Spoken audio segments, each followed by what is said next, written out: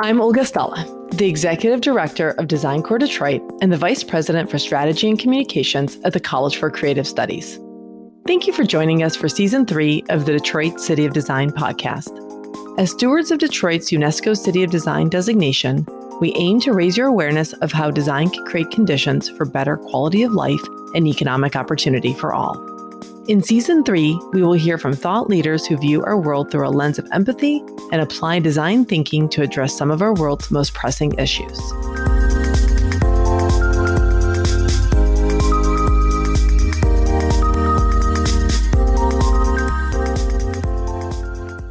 I'm here today with Sandy Furshey, Lab Director at D Ford Detroit, Ford's Human-Centered Design Group. As Ford sets out to solve some of our world's most pressing mobility challenges, Sandy is leading a human-centered design team pushing the edge of Ford's future strategies through design thinking and human-centered design. Prior to returning to her home state, Michigan, and working at Ford, Sandy led creative teams and innovative projects at Motorola, PunchCut, and through a design agency she founded and ran in New York City. Sandy holds a degree in anthropology and women's studies from the University of Colorado Boulder. In this episode, we're going to hear why human-centered design is the answer to transforming the automotive industry, businesses, and many other organizations. Well, welcome, Sandy. Thanks so much for joining me for the Detroit City of Design podcast. Thank you so much for having me, Olga. I'm really happy to be here. Well, I'm really happy to have you here too, and just to talk more about your role at Ford Motor Company, which is such an iconic automotive company that has pioneered the way that we all move, not just here in Detroit, but around the world. And, over the last 100 years, our world has really changed, in so many ways. So tell our audience a little bit more about, what drove the Ford Motor Company to create D Ford and, what's its purpose within the company and how does it function? Sure. Yeah, I'd love to start there. We exist. So first of all, D Ford is our human-centered design organization. And we exist to really help accelerate where the world is moving toward, especially for a large legacy organization that's focused in the automotive space, 117 years old. And we exist to push the edges of our strategies. And it's about ultimately designing the most winning products and services that our customers are going to love and really help to create value for the business as well and for the world, because it is about reinventing essentially how people move, as we progress into the 21st century. And I could talk a little bit too about how we do that. That would be great. Okay, great. For those listeners who may not be as familiar with human-centered design, ultimately, it's a way to creatively solve problems. And, and the other thing I'll say about that is it's to do that creative problem solving, and it must be accompanied by taking action. So really working with the right partners in a business to make choices about where to focus and why, and then implementing the best solutions. But I'll talk a little bit about how to do that creative problem solving. Really, it's about spending time with people and building empathy around that. So we're observing people in their lives. We're getting inspired by the world around us. We want to build understanding. We want to identify any unmet needs that someone might have and the opportunities we could do to pursue new solutions, around some of those unmet needs. And then what we do is use our design crafts to quickly experiment and make our thinking, our ideas really tangible. So we call it prototyping, and it can be very low fidelity. It could be a sketch. It could be using cardboard. It could be a quick digital prototype to just say, well, what would that idea look like? And by making it tangible, we can build on each other's ideas, make it better, throw the ones to the side that aren't working because you don't get it right out of the gate. It is an iterative process. It's, and there's rigor in that. So we work together to get to the best possible ideas and then decide where to focus and actually go ahead and implement and pursue those so that we can get them into the hands of customers as quickly as we can. So that's ultimately, what we're trying to do, and just being integrated with the business and our business leaders to, again, really make those choices around like where we should focus and why, so that we are creating the best new products and services for the future. So in a nutshell, the D4 team is not only working with different business units within the company, but also with the customers to try to ideate what that direction should be. Is that a good way of summarizing? Yeah, absolutely. I could share a story too, if that might help bring it to life a little bit. Absolutely. So I had the great pleasure of working on the 2021 F-150 that's just coming out. And what that meant was, in the early stages, it's like F-150. This is the most popular vehicle in the United States. And we needed to make some decisions about, what's next for the F-150. Well, we spent a lot of time with people, and we're trying to identify what are the new opportunities, where to focus, and why. So I'll talk about how we sort of landed with one of those opportunities, but we spend time with people. It could be a couple of days at a time. We are with them at work, at home, during play, during errands. There's sometimes exciting family moments, or they might be pursuing hobbies. There's some boring, trivial moments at work or at home. So we really get to see a lot of what their lives are like. I was in Colorado with a pickup truck owner, and he works at a very remote oil field, and actually multiple oil fields all over the western states. He works really long, hard hours, like 14 days straight on the job, and then gets several days off. Doesn't get a lot of sleep on the site. So when he finishes that 14th day, he's ready to go home to his wife and his 2 kids and starts his, 14-hour drive home. But he can rarely, make the 14-hour trip at that stage after 14 days on of work without stopping. And, he doesn't want to spend the cash or really stay overnight at a motel. So what does he do? He pulls over in his pickup truck. He sleeps for 3-4 hours at a time. And, sometimes it's too hot, sometimes it's too cold, but he doesn't really want to run his truck that whole time. So he gets a little bit of shut-eye, but it's not really a quality rest, I would say. And this is just one example, but when we all came back together from our research time with many different types of customers, we soon learned that every person we'd spent time with were sleeping in their trucks. And sometimes it was quite remarkable. We thought, we were all talking about them perhaps as like, this might be anecdotal, but actually there was a deep pattern here. It could be a midday nap at the job site, or I was also with another family with a couple where they loved to go on adventure trips that were all over the West. They would also drive anywhere, from 8 to 14 hours away from their home on these adventures. And they would also sleep in their truck instead of, stopping at a hotel along the way. So what did we do? We started to explore, like, can we make something like a lay flat seat for our customers, sort of like the airline first class and airline seat, could we do that and do it in a way that's not too cost prohibitive? And we have so many incredible engineering experts in this arena, but we chose to focus on this and really explore it, drill into it, prototype. What are the ways in which we could do that, and do that in the most simple, robust way and with the least amount of complexity that could provide something really differentiated and would really delight our customers who we know use and love their truck for so many things in their lives. And this would really just take it to the next level. So this is one example of how we might create and prototype and test those ideas with customers based on some of those unmet needs. And so as that's such a great example, because it makes such a direct connection between those unmet needs and the needs, the needs of the company as well, to keep creating products that people want. When you think about that, the way that human-centered approach is deployed, both through D Ford and in the company, what are the key elements that you think really distinguish it, just from, other ways of maybe trying to develop what those new approaches should be?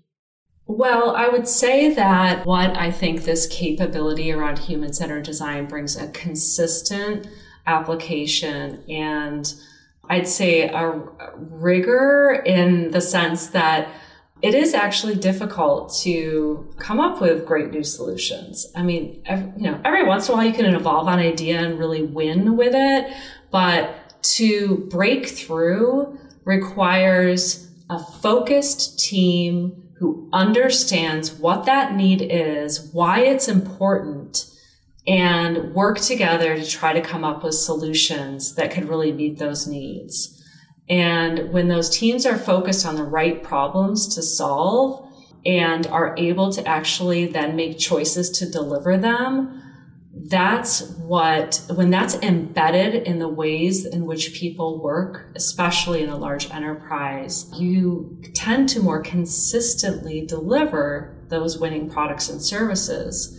Because again, there's, starting any project, you might come up with 100 ideas, but what are the ones that are really going to make a difference? And you do have to make choices. This is, strategy is about choices. So it's about making choices of where to focus and why that could, again, bring the most value, the most delight to our customers and, and adds new revenue opportunities for the business as well. We're looking for the full win-win on that front.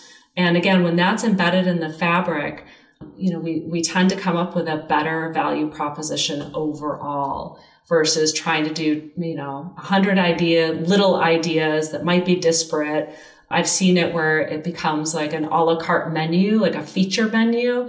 I'm sure many designers out there could relate to that. It's like, we could do this, we could do that. We're looking at it holistically and saying, what are the things that are going to matter most? How are those connected and how can we deliver? I can give one other example on that front too, because, again, when we're looking at our truck customers and we're observing them, say, on the job site, and we're looking at the full context of how they're kind of moving through their day, the types of tools they're using and where they're using that. So we look to integrate a set of, we call them tools, which the truck is the meta tool, but there's, a set of tools essentially as part of the truck to help them be more productive in their work. So when they arrive early in the morning at the work site and it's dark, we can provide exterior lighting, zone lighting that essentially lights up the area around the truck so they can prep for their day. We know that it's essentially a hub for them, the back of their truck.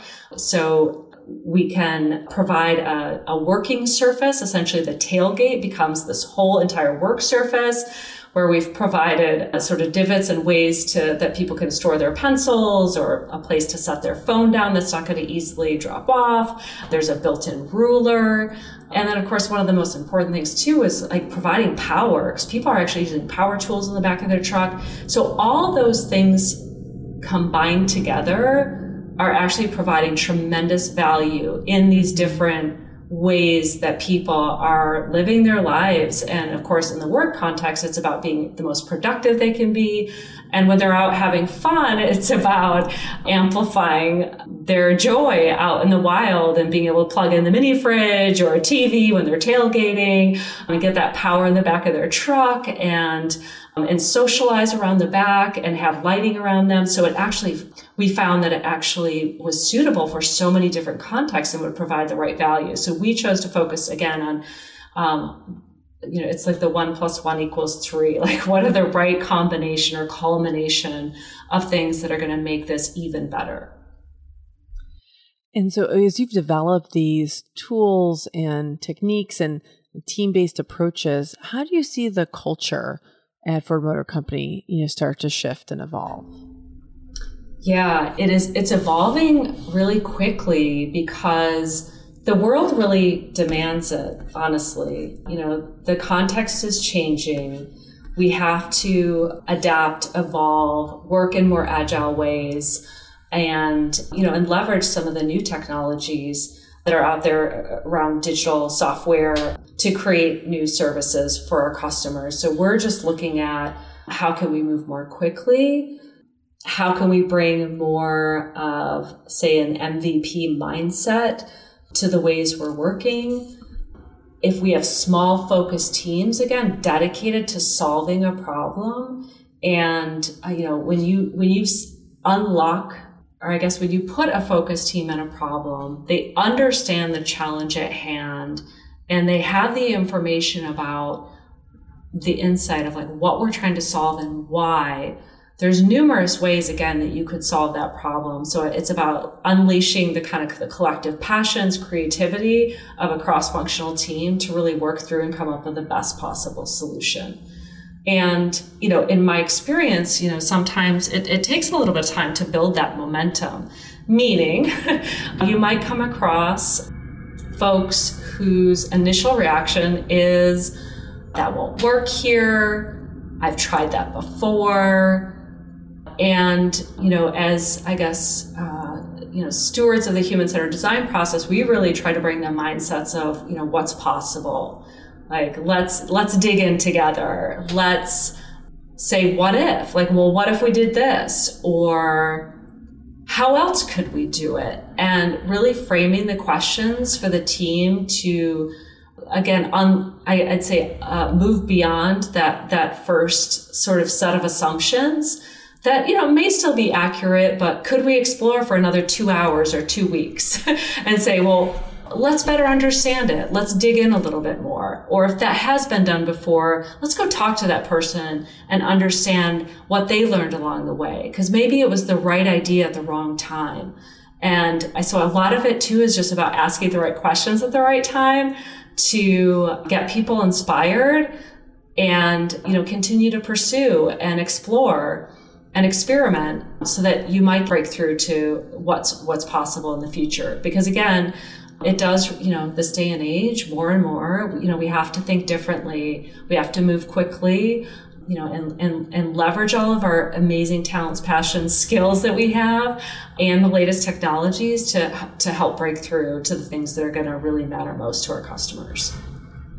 I think sometimes people, they learn about human-centered design, they learn a little bit about this process, and so much of what you have described is about like deeply listening and being open to learning and like really engaging with people, not at people. And I think that tends to sometimes, scare decision makers around like, well, that's going to take so much time. How will we ever, have the time to do that? And we've talked a little bit, you've told me a little bit about Project Apollo and some of Ford's COVID response, maybe helping our listeners kind of understand, does this take a long time, or is that a misconception about what human-centered design is?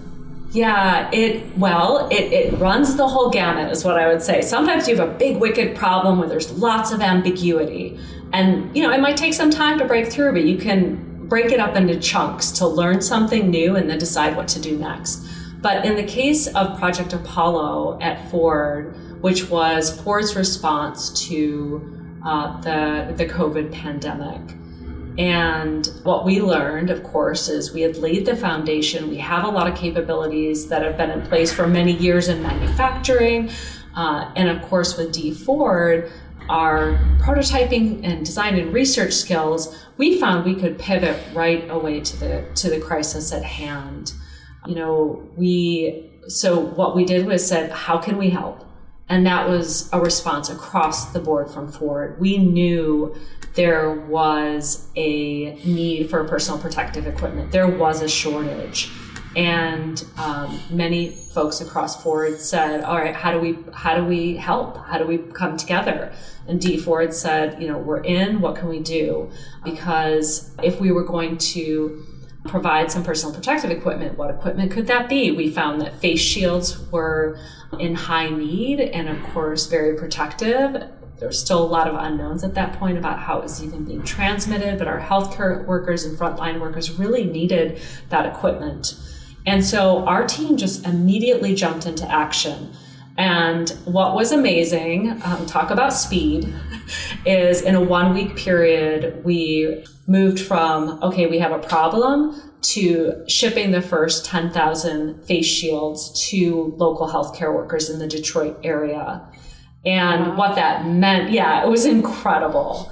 So I'm, blown away by what our team was able to contribute to that. And again, it was just a small focused team, and immediately got with healthcare workers, talking to them, understanding what their challenges and needs were, immediately starting to use some just basic materials to prototype some face shield shapes and what materials might be necessary. We also, of course, you don't have to start from zero. We looked at open source designs that were available through different universities on face shields. We're like, great, this is a really good one. Why don't we start from here? We can adapt and evolve. And that was how we moved really quickly. And then the next step was also, of course, all right, what materials do we have on hand, supplies within our current manufacturing facilities that we could use and leverage to make these products. And so then, of course, you have to test out, is it this or that? And we experimented with some of those pieces until we got it, just right. And again, we're moving at a very fast clip throughout this whole thing, as you can imagine, in order to get 10,000 face shields in a week. But we did. And again, every step of the way, checking back with our healthcare workers to see what kind of adjustments we needed to make to the fit, and got them out to healthcare workers. And what's amazing is, we have continued to make and distribute. We've now made over 22 million and delivered them out into the world. Yeah. And also some other amazing part was we just said, okay, now we have all these things. What's our distribution strategy? And so we even had folks on our team who looked to the power of data to help us there. So we examined where there were COVID hotspots, and then contacted folks within those communities to make connections, and then ship and distribute to those areas that were in most need. That's wonderful. And I think just such a good example of both the kind of agility of this process, but it also hearing you, and just, not every project necessarily, all these projects have to have the right approaches based on kind of what their, end goals are. I know one thing that we think a lot about at Design Core as stewards of the UNESCO City of Design designation for Detroit is the role that design has in creating more inclusive, equitable, and sustainable communities. And just as you've implemented human-centered design at Ford, but at many other places too, you've worked with so many different brands, not just in Detroit, in New York, and Chicago, and kind of all over the world. How do you bring in the role of just diverse perspectives into the process? And how do you kind of ensure that the products and solutions that your teams are developing, whether at Ford or other places, really allow everyone to participate? It's a great question, and so important right now, because everything in our world has been designed.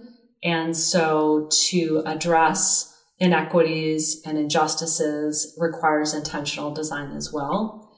And our team has been very focused to ensure that we are connecting with the right types of community members as part of our research practices, as well as, the way in which we get inspired around the world and get informed is speaking with subject matter experts.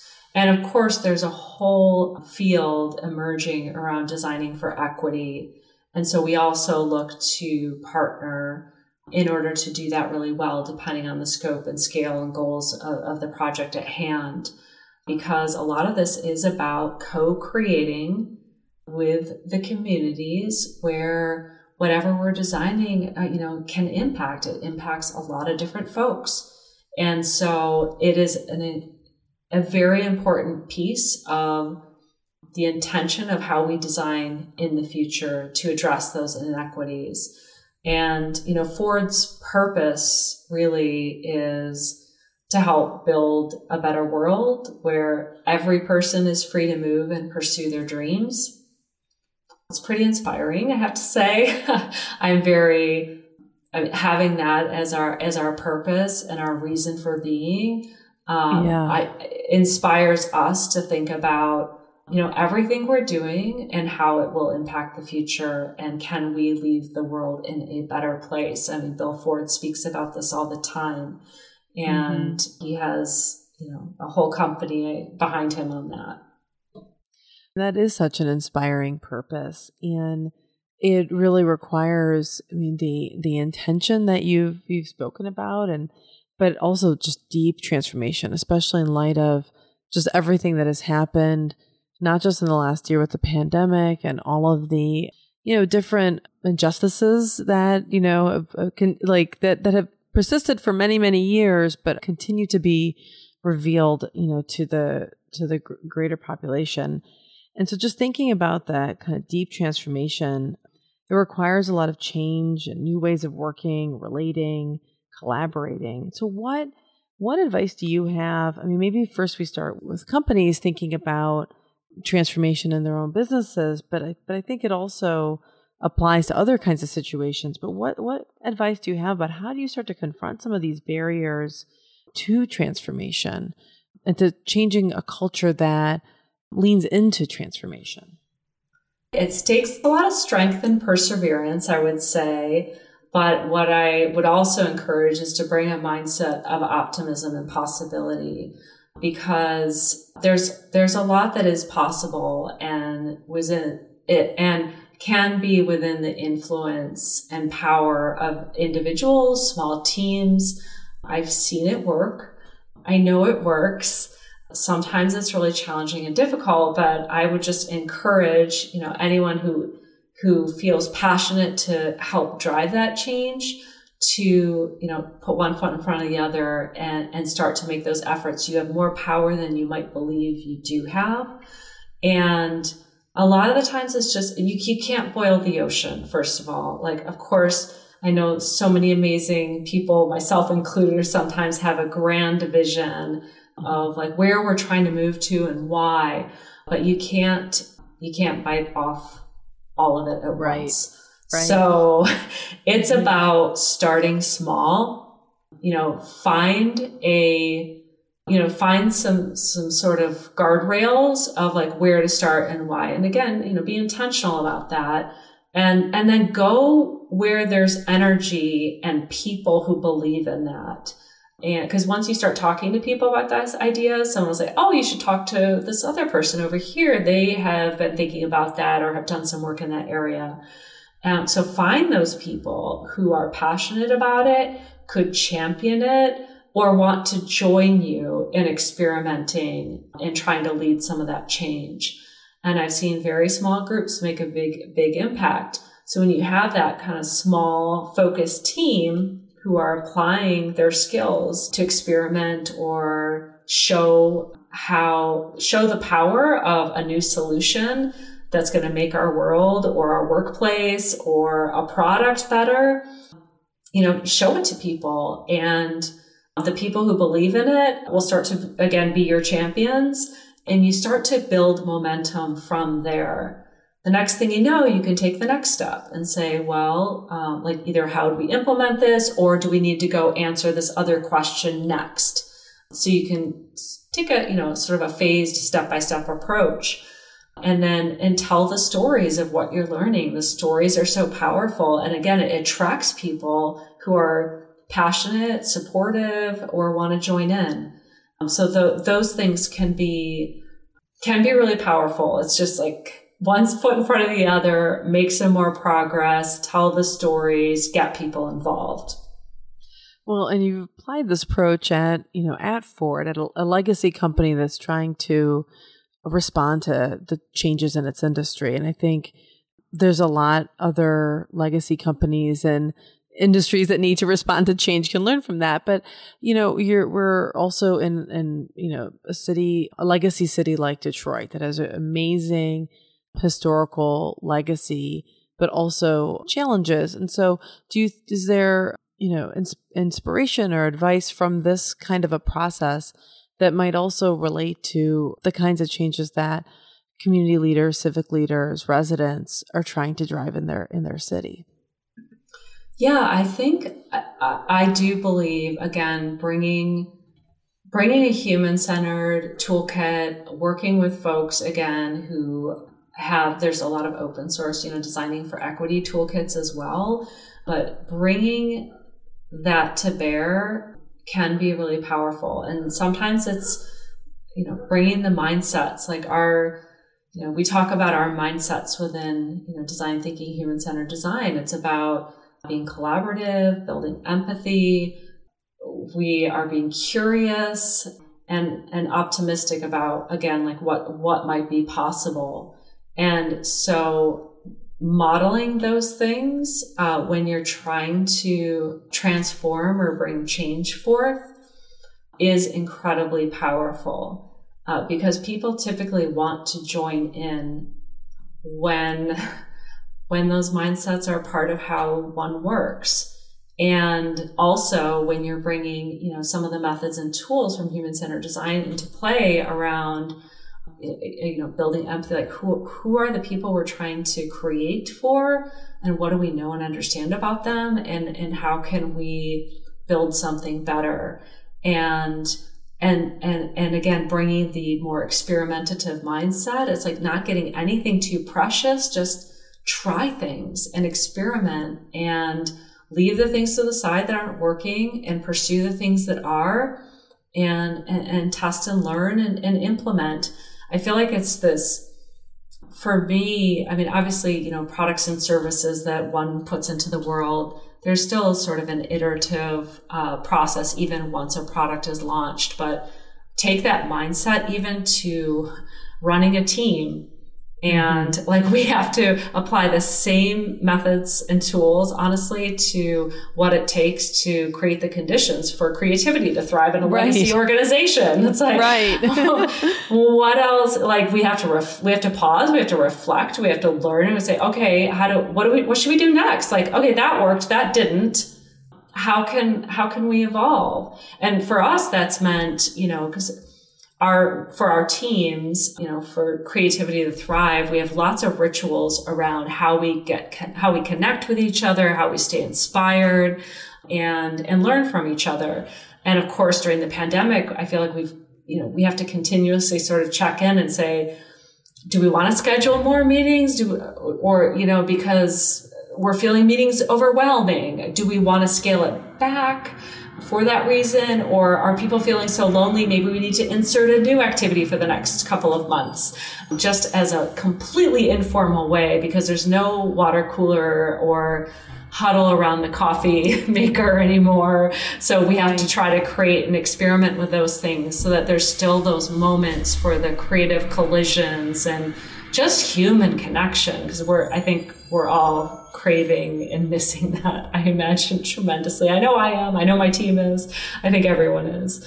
So yeah, I think it's just about continuously checking in and saying what else can be done, and bringing that sort of continuous improvement or experimentative mindset to bear in everything one might be doing. Well, I would love to just close out our conversation this morning with maybe some words of inspiration you could offer, as we have both designers and other, enthusiasts who listen to this podcast.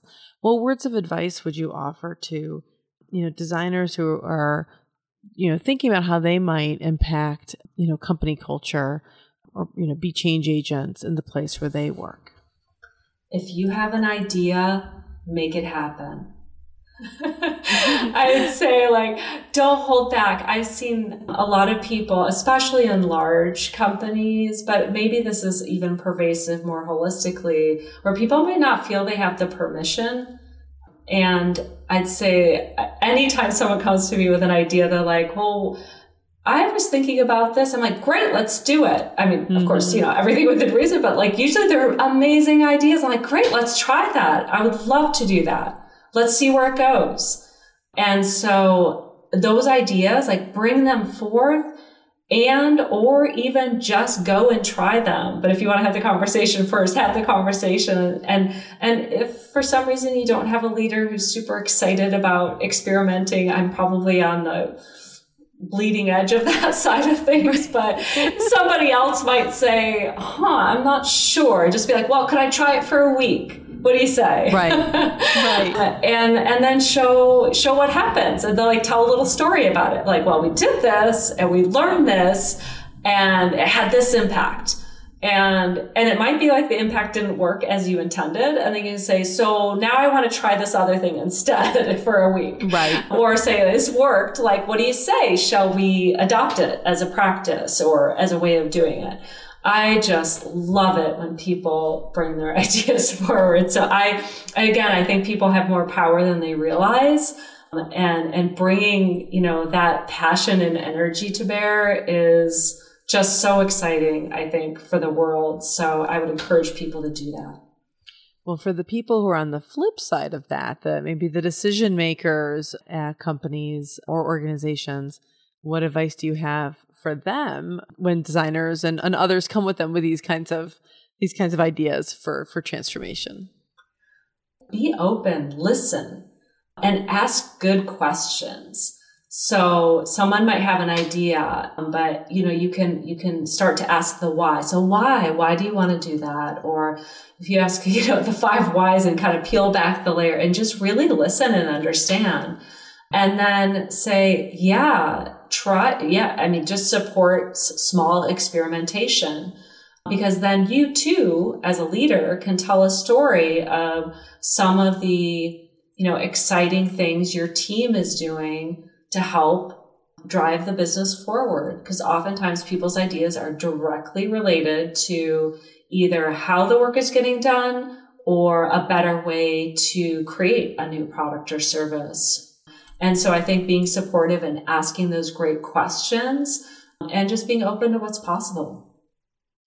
Well, Sandy, I've so enjoyed talking with you today. Thank you so much for agreeing to be on the podcast. Thank you so much for having me. It was such a pleasure and an honor. Thank you. Thank you.